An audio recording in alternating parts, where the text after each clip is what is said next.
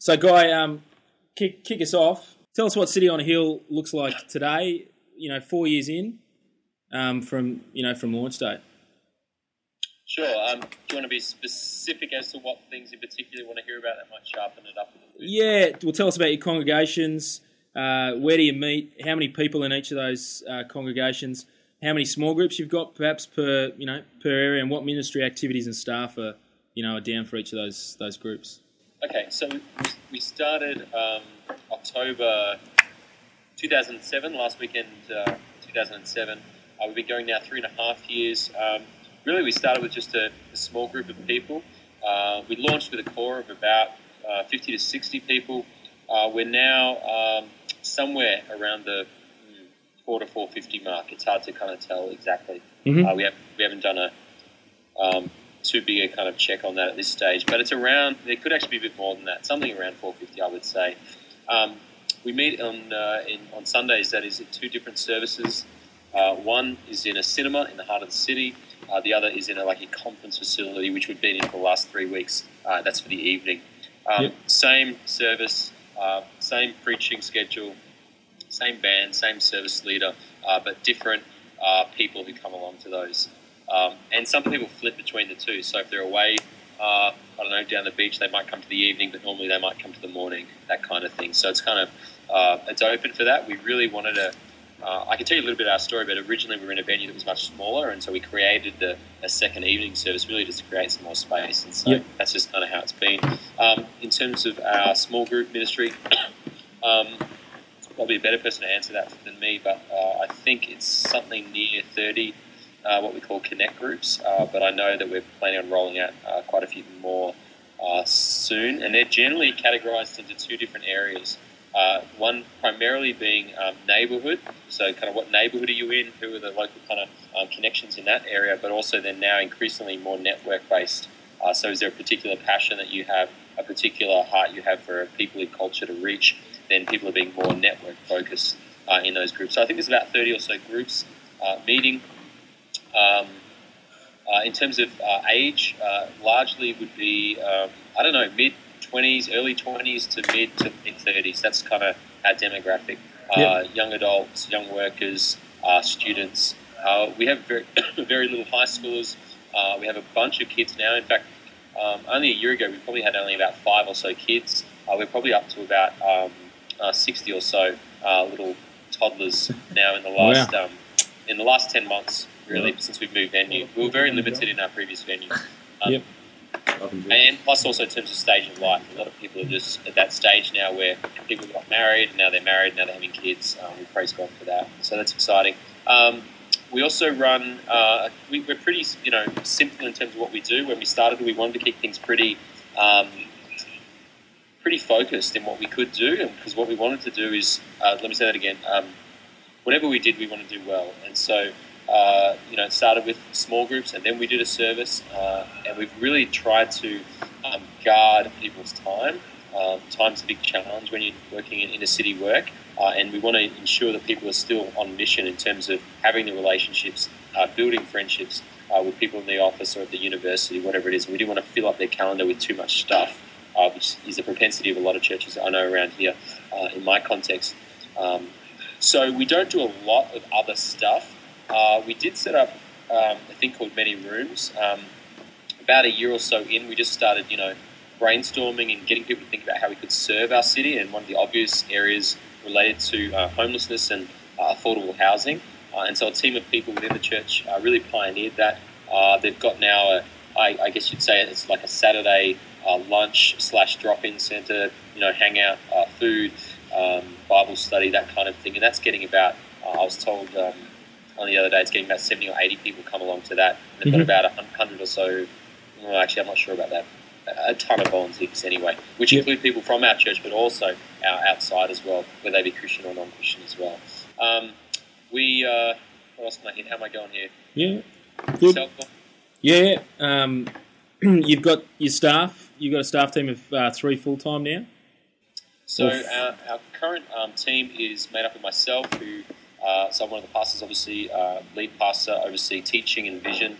I've got another pastor who oversees operations, the Sunday services and everything like that. I've got another, his name is Nick. I've got another pastor named Luke. He oversees connections, which involves all the kind of integration stuff. So if you come to our church, you visit, and you're wanting to get connected, he'll invite you to a newcomers night. You'll come to those. We have them once a month. He'll connect you to our connect groups, our small group ministry. He oversees all our connect groups and the leaders that are involved in that, and the coaches that are involved in that as well. I've also got another guy who's just come on this year. He's not a pastor at this stage. He's what we'd say is a director, but he's in a process of assessment to be a pastor by the end of this year. Another guy named Nick, and he's overseeing what we'd call our focus ministries. Focus ministries is something that focuses on a particular demographic or a particular need. So our ministry with homeless, that's a focus area. Ministry with what else can I think of? Workers. So we have some stuff happening through the week with urban workers that he's exploring. Youth ministry, which is something we'd like to explore.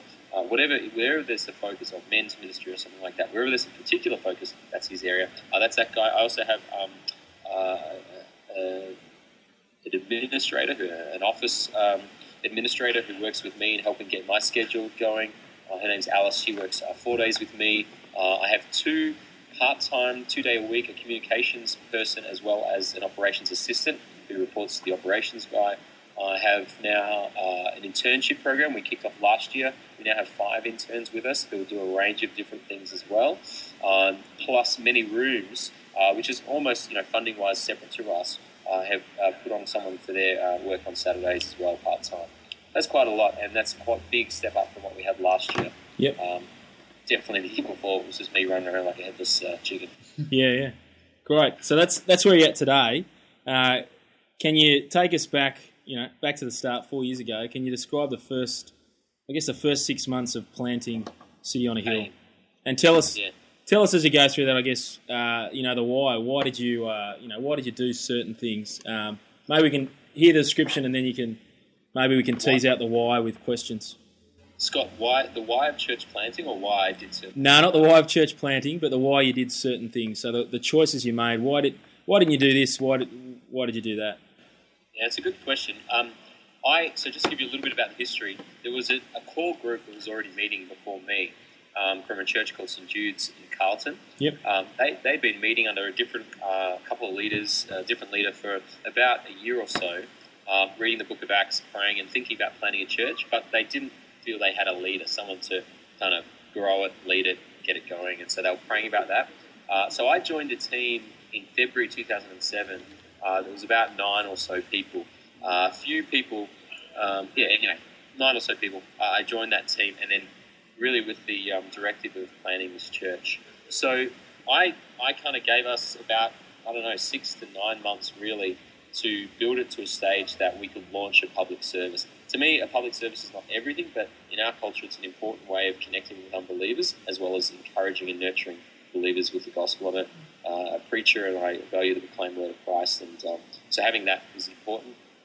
So for the first 6 to 9 months, it was a range of different things from getting to know those 9 or so people initially, hear what their heart, what their passion was, know what culture and context that they had come from, just to see what then their expectations would be, as well as at the same time getting to reach other people, doing what I can to get around, have coffee with people, speak where I could at churches where they would allow me, speak at Bible colleges where they would allow me, and meet leaders, Christians, who would be passionate to join us and form a core team to plant a church. It's not the only way to plant a church, but it's the way that I felt God was leading us. Mm-hmm. And obviously, in addition, the main one is understanding our city. I mean, I grew up in Melbourne, so I feel I come with an understanding of our culture and what people think about God and a whole bunch of different things. But also getting to know our area. We planted in a new suburb right on the edge of the city called Docklands. And so part of understanding was actually moving into that area with my wife, and then getting to know people in the community as well. And for me, that was going to, one of the first things I did was have a coffee with the local editor, probably the best person you could meet in your local area to find out the power brokers in the area, the needs in the area, who are the people who are of influence in the area, and how we can best serve the area. So meeting with him and just building a relationship with him and saying... That was a local editor of the paper, yeah? Editor. Yeah. Chief in staff is technically the... Yeah. Yep. Every local area has one of those. A local paper, yeah. Oh, yeah, that's right. And so for us, just coming to him and saying, hey, dude, look, we're thinking about starting a church. What kind of material would you be interested in? Is there anything I can do to help contribute to what you're doing? Because you've got to think, as most community papers are looking for material, as are most journalists. That's their job, is to find material. And if you can be proactive, and two, they know the community really well. So, what do you think the biggest needs are in this area? There was a column, for example, I picked up that said, "Does Docklands have a soul?" That was one of the first things I read. I said, "Okay, what do you think the answer is to that question?" And just getting them to think through that, and then help them to contribute. And he then opened up doors to meet with counsellors and local workers and business owners and things like that. Initially, really, really important, and I guess it still is really important. Yeah. We then pretty much straight away started. I started leading that small group. I took the reins there, and I set up I think within a couple of months, I put on a vision night, which is just like a taste and see night, where people could come and find out more about the heart and vision of what we wanted to do. So I spoke at that. I took questions and invited people to get on board. Well, they could get on board in three ways. They could pray for us. Number two, they could support us financially. Or number three, they could actually join us and be part of that. I should say, just to back up, one of the other things I did early on was build up a prayer network. I think I got a network of about 200 people initially who was praying for us, just to help put down our needs early on and ask anyone I knew, regardless of their involved in another church or whatever, to start praying for us. And we did that, so we got people involved. And so our one small group became 4 small groups for the first quite quickly. And I led all 4 small groups. And there's some reasons for that, which I could share with you if you want to know. But I led all 4 small groups, and I took them through the Gospel of John, and just began teaching about Jesus and encouraging them and talking about vision and praying for the launch that God was kind of wiring us up for and getting ready for that. Do you want to tell us why? Yeah, why you led all those? They must have been they're obviously on at different times with different demographics. What was the reason behind that? Yeah, I mean, I just split them up into Monday, Tuesday, Wednesday, Thursday night, so I could be at all of them. One, I wanted to centre it on Jesus. I mean, as a church, that's what we're passionate about, knowing Jesus, making Jesus known. And so I thought, if there's something we've got to get right early, it's just let's fix our eyes on Jesus. He's going to be our lead pastor, so we want to know who he is, what he stands for, why he came, etc., etc. So going through the Gospel of John was good. It also meant that I could get to know them and they could get to know me. Also, at that point, I really didn't know who were the leaders, who was just in for it for a different reason, who was just here for a short time but would check out. That gave me an opportunity to just understand where our people were and continue to cast the vision and get to know people. I guess be a personal presence as a leader, because it's about trust both ways, I think. And so now you're 2 months in. You've now got 4 small groups. You're not publicly meeting yet. No, we're not doing any meetings other than small groups. So what we started to do about 3 or 4 months in was hold monthly meetings. By this stage, we'd been given a venue. By God's grace, we've been given a pub to meet in. So I started running a Sunday morning, called it a main meeting, just to, it did a couple of things. It helped us test what a service might look like.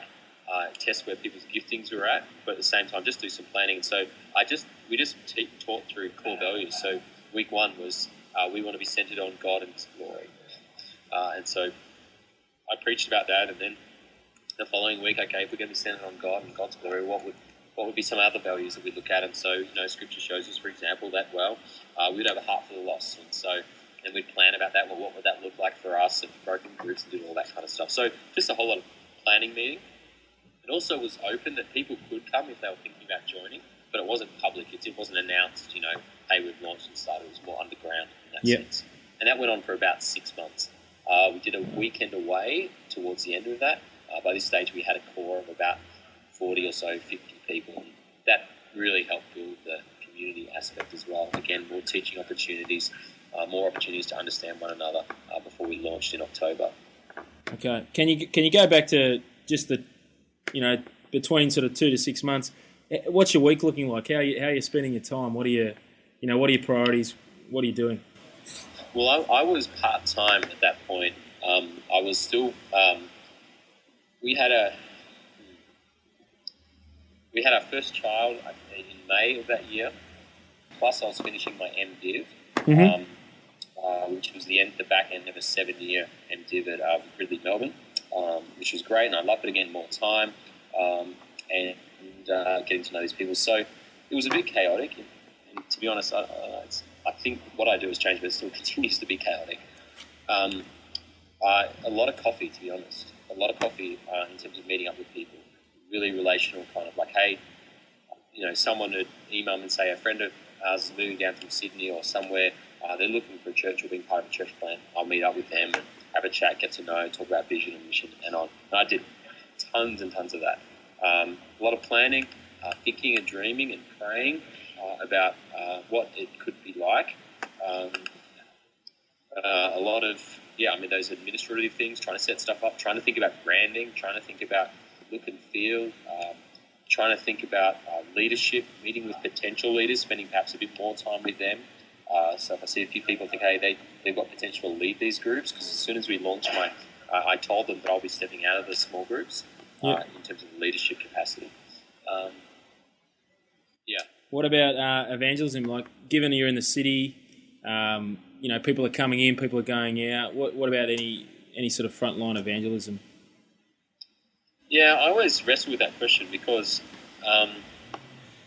to be honest, our small groups were evangelistic from the beginning. Mm-hmm. I was talking about Jesus, and he calls us to repent, calls us to put his trust in him, and by God's grace, people started coming even quite early. It was like, I think there's a guy in the first 20 people who was flat out atheist, but he was married to a girl who was a Christian, and she wanted to be part of the church plan, and so he said, all right, I'll come along, and all that kind of stuff. And that's kind of been how things have gone for us as a church.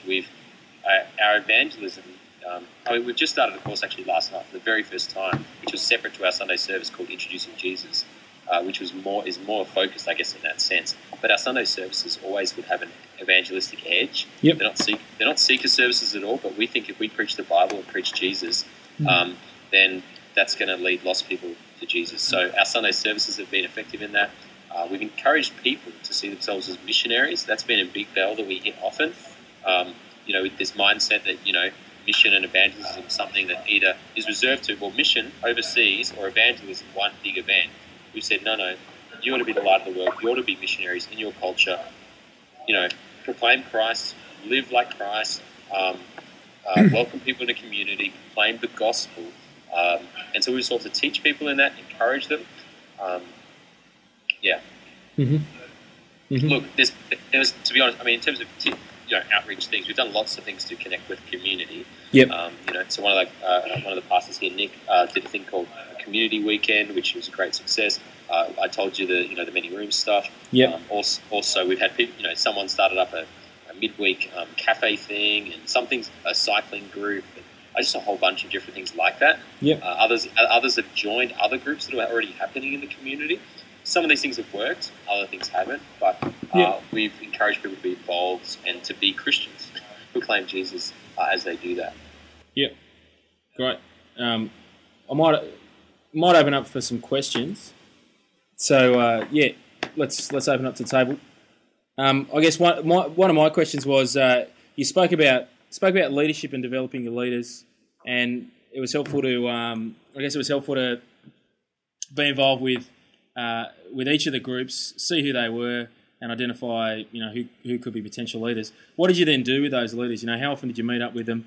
Did you have a course ready to go, or was it really just finding out where each of them are at, and and investing in reading the Bible with them and praying with them and developing where they're at? I guess if I was to fast forward and plant another church from scratch, I'd probably do it differently. I'd probably have a lot more thought out system, assessment, and all those kind of things. But to be honest, at that point, I was just running, trying to work out as we went how to do this. So most of it was kind of by intuition. Most of it was just through questioning and getting to hear how they responded, hear their heart, see what they're passionate about.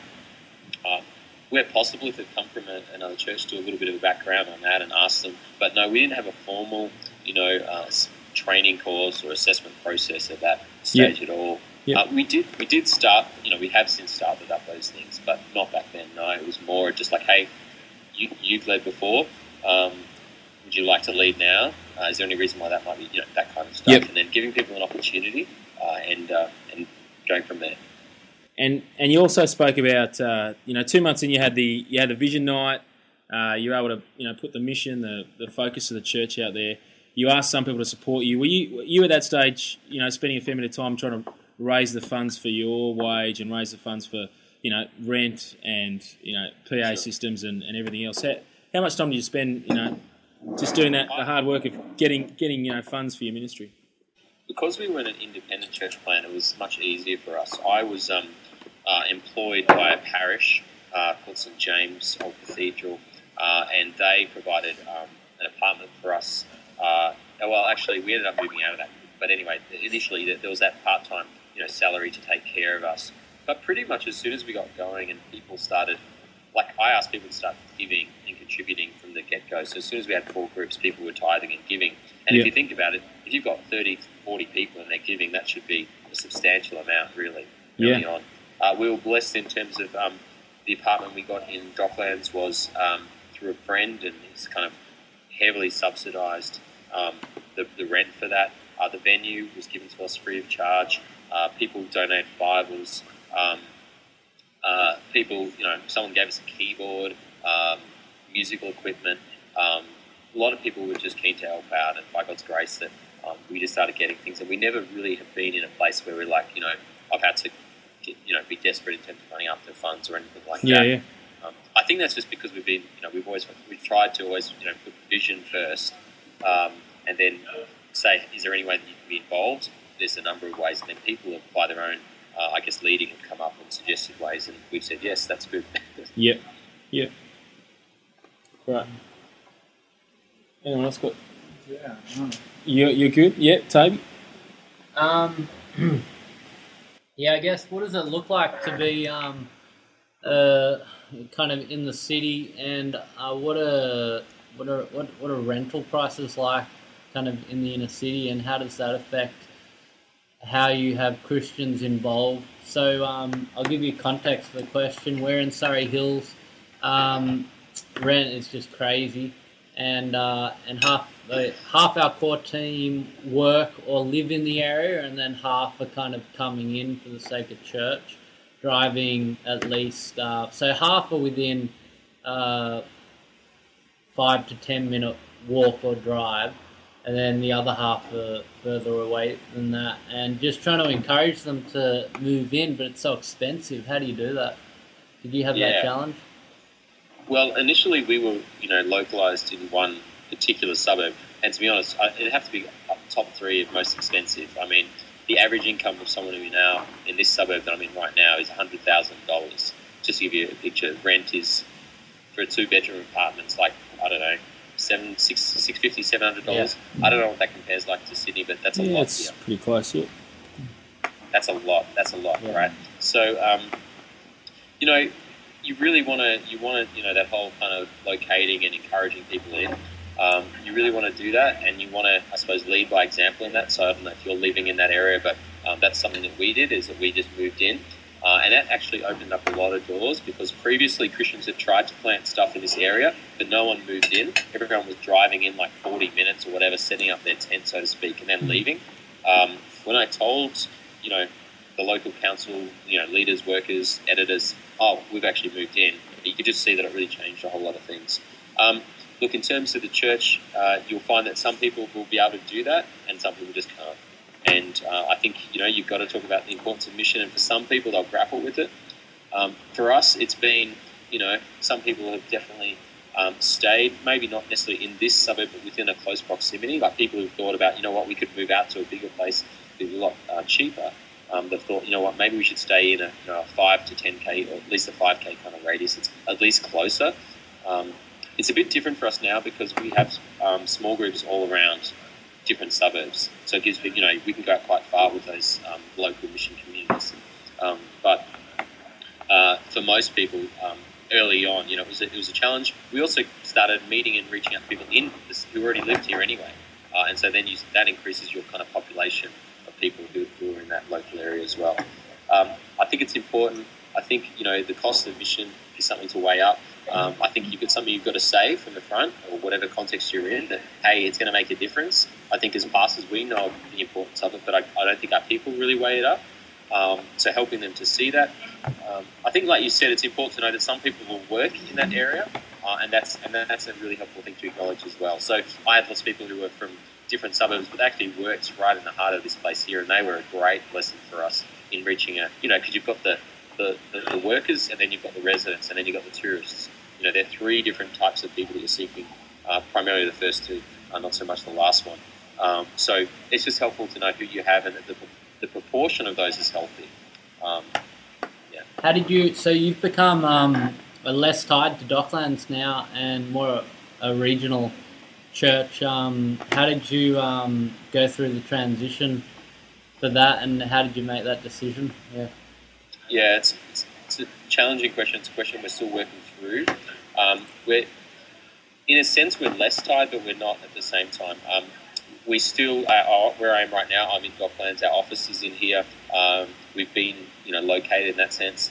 I was living here, but because we couldn't because we've got two kids now, the third on the way. The only apartment we could have in here would be multi-million-dollar apartment, and we just can't do it. So we moved out, but only to like the next suburb along this type of thing, to be as close as we kind of could. Another one of my pastors actually lives in here. And we can, I write for the local, a column for the local paper, and we're going to do stuff midweek in the local area. And we're in conversation with developers about a venue long term, because that's the limitation here, is there's not a venue actually that you could hold a service over, 60, 70 people. There's one place, but they wanted to charge me $7,000 a night. I just didn't think that was the best use of our money.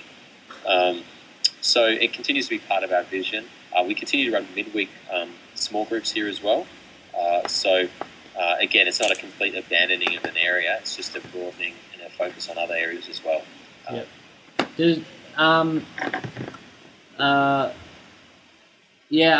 What would have... I guess there's a time frame where you could broaden, and early on you really had to focus on Docklands. I mean, that's just one of the things I'm struggling with at the moment, is we've got a bunch of people who live across the harbour bridge, and we're on the city side, they live on the north side, and I'm tempted. We've only got one a community group at the moment. It's at 16, and we've got to split it, and trying to work out whether to split it and keep the two in Surrey Hills, or whether to put the other on the North Shore, where there'd be a 8 to 10 person group. But I'm thinking at this stage, I'm thinking that's a bad move, even though it's good geographically, and in a year or year and a half, that's exactly what we'll be doing. But I'm just wondering, is it too early to go there, particularly with we need to focus on a geography, early on? Does that make sense? Yeah, it does. Drop in on this as well if you want. Yeah. So why don't you shoot hands, and then I'll add 2 cents on top. So what specific question you got? Whether to start our second community group in Surrey Hills, or whether to push it out to where actually a couple of our people are living. Because your vibe is you're going for Surrey Hills. Yeah. Well, in a city, yeah. But this is, even broader than our broader vision. Yeah. So our vision is in a city, but we're starting Surrey Hills. And yeah. Yeah.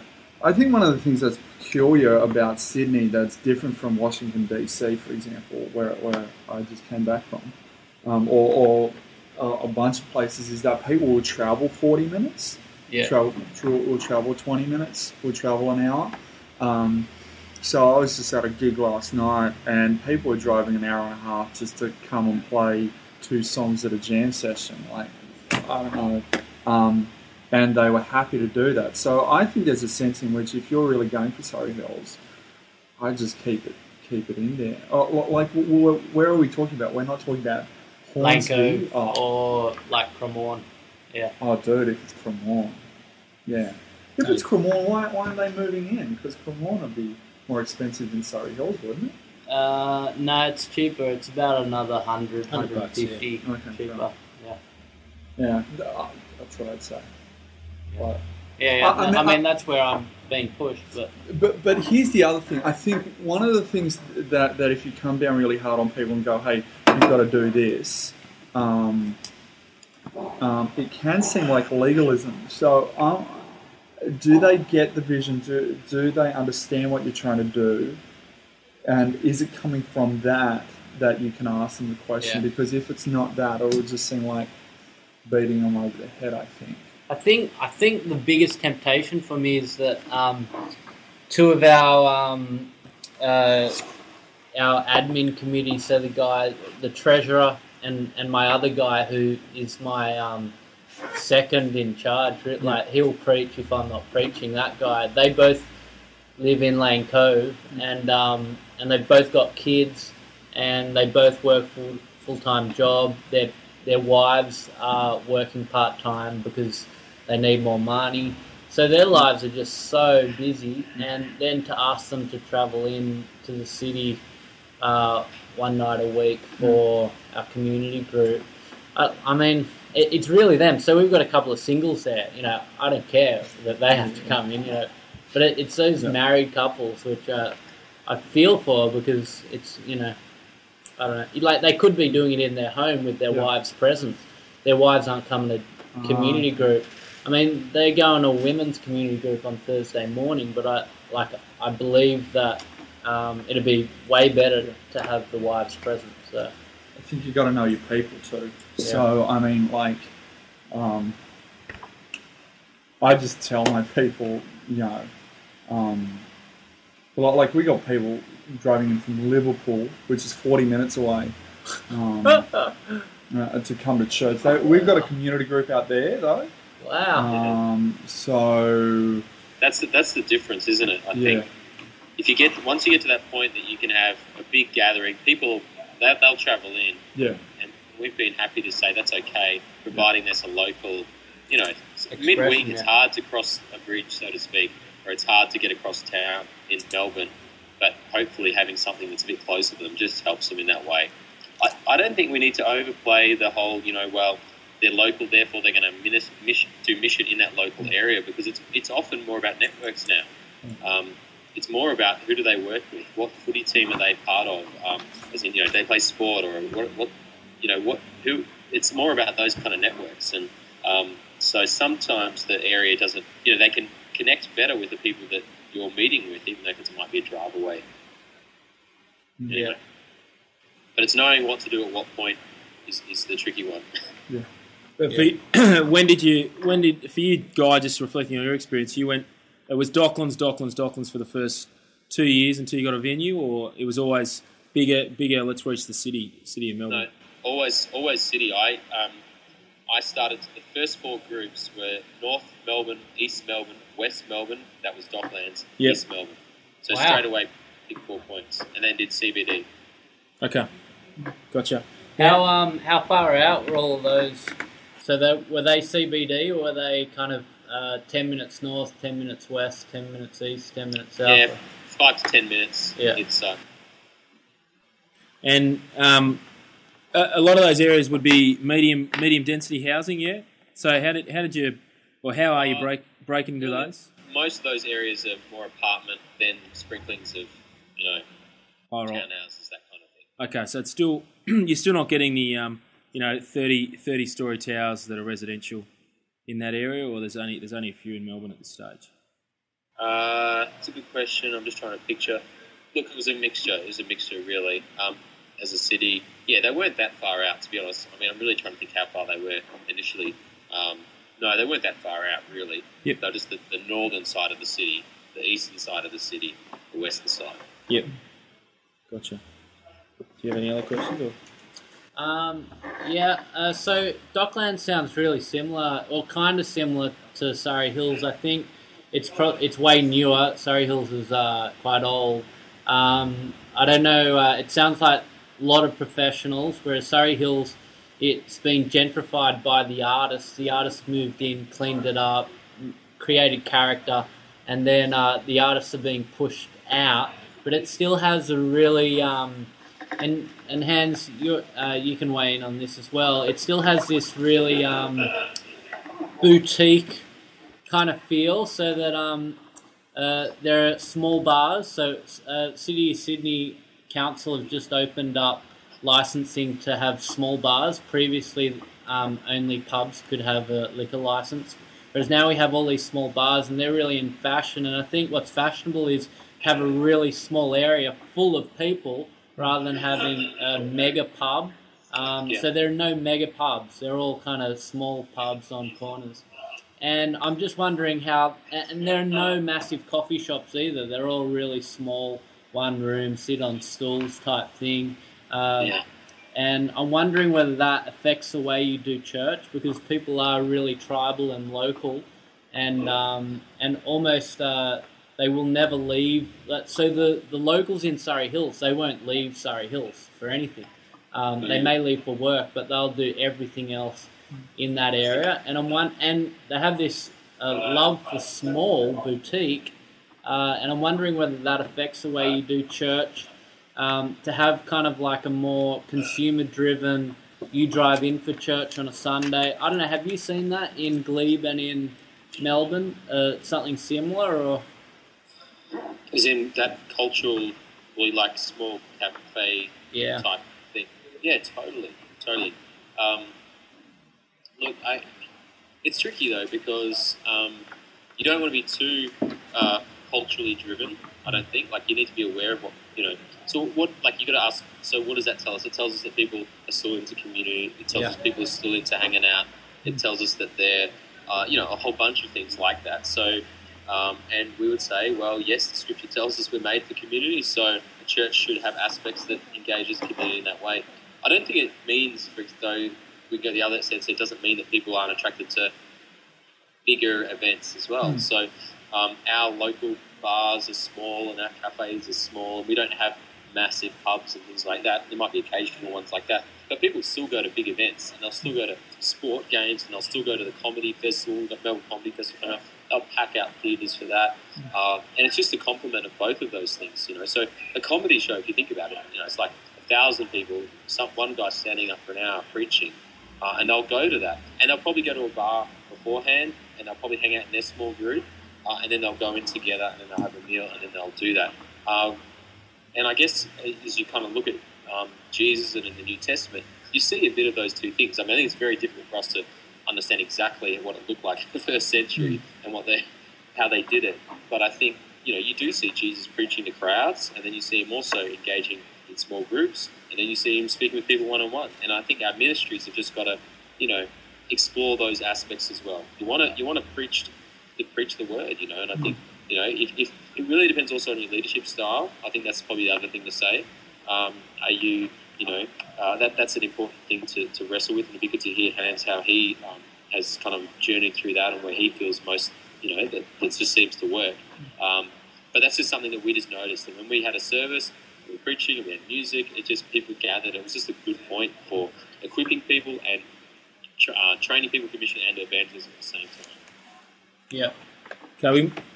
Thanks, Guy. Could I just weigh in on I the funny thing where we meet in a pub, and it's quite a small room. You fit 60, and it's like sardines. So we hit 45, and it feels full. So the interesting thing, people are really digging that, and they're really close quarters of that. The problem with that is that we got no room to expand. We got no room to grow. We've got to find a different. I think we've got to find a different venue. I think the other thing is people like small because they like small, and I find and I think there's something inherently selfish about that when they go, no, I just want to keep it at this size. And so it's been interesting as we've moved from a really crappy venue to sort of Roxbury Hotel in Glebe. We've actually, I think attendance has dropped off just a little bit, although our base has expanded. And so we've got more people saying they're part of Resolve, but less people coming, which is weird. So more people in community groups, less people coming to the service. And people dig the service when they come. People like the service and like small. But I think one of the things that I think we've got to fight against is going, no, small's not right, big's not right. It's the gospel that counts, and what's going to help us do that. And so for you in Surrey Hills, it may be that you have something small, but at what point is a small room a detriment? Yeah.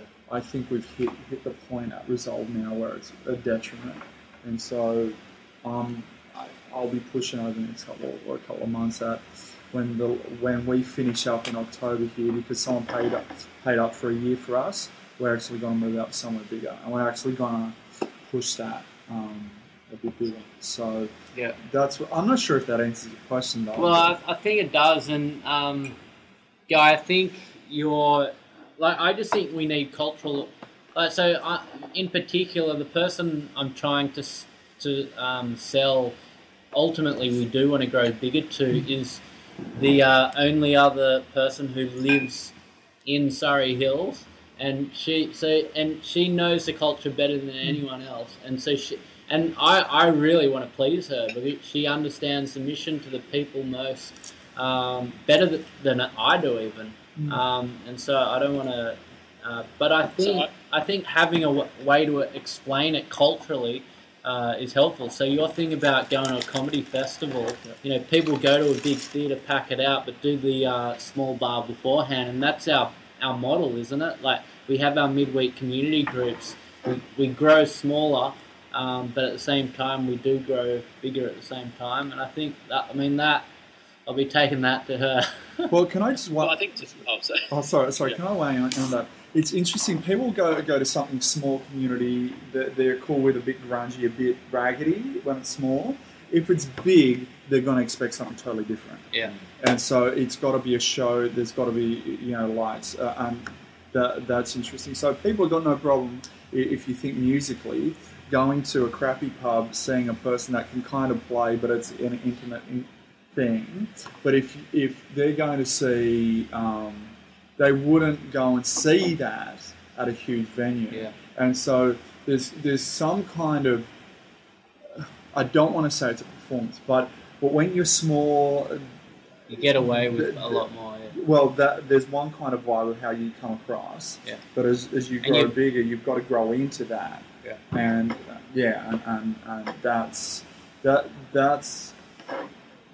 and that's when you've got to think, where are we at now, and what can we do? Yeah. I don't know. I was just reflecting on Guy's thing. So I don't know. Sorry, I interrupted you, man. No, it's cool. Toby, all I would say, just as some advice, because I know when you're at that early stage, it's like every person in your team is like extra. Like I remember I had an Excel sheet of like their name, and I'm up to 16 people, and I'm like, dude, if this one person leaves or that person leaves, it's all over. It's never going to happen, And praise the Lord that I don't feel like that. That you get kind of pushed through a point in that, which is, but at that stage it's important. What I would suggest, though, is don't feel you need to sell her anything, right, or him, or whoever it is. Know who God has called you to, and know who you're accountable to. Ultimate, brother, you're accountable to Jesus, and you'll stand before Him and give Him an account. And God will put different people in your way to help you refine your vision. Okay, so you've got to wrestle with that. Otherwise, you'll find like that what you're experiencing right there, like someone saying, "I think we should do this," is just going to be a taste. More and more crap, challenges like that. What I would say, though, within that, you don't want to completely disregard her. Like you say, she lives there, she knows there, so learn from her. Okay, I want to hear what you've got to say, because I think, like Hans is saying, she might have a perception of a big church, she might have had a bad experience of a big church, she might have a whole lot of things. And I think helping people see that and understand what's their question behind their concern. So maybe it's community for her to say, okay, what can we learn? How could we do that in a way that would mean that we wouldn't become what you're kind of fearful about, and just kind of talk that stuff, get under the issue, because that's going to be something very much down the track, and by then, who knows, what you'll look like or what you'll want. I don't think you need to worry too much about the kind of 3, 4, 5 steps ahead with people. Just help them understand where they are now, what you'd like to see happen now, and how they can go forward to the next place. Because over time, you'll build trust with her. She'll get trust, and so on. And then you can explore those things and say, hey, we've got 5 groups now. It'd be nice if we all met together. Could you suggest any places we could do that? Yeah. Maybe we should do this together. I don't know. Yeah. And the other thing I just say, sorry, very quickly, how much of the vision does she get? I think she's brought in the most out of anyone. Okay. She's our number one evangelist. Okay, good. She gets a culture thing as well. And she's come from a large church, had a really happy time there. I really think this is culturally driven. She gets the culture, and that's why she kind of pushes it. But so I'm like, well, do we go culture on this one, or not? But I mean, Guy, you've kind of said, the culture is still we pack out theatres.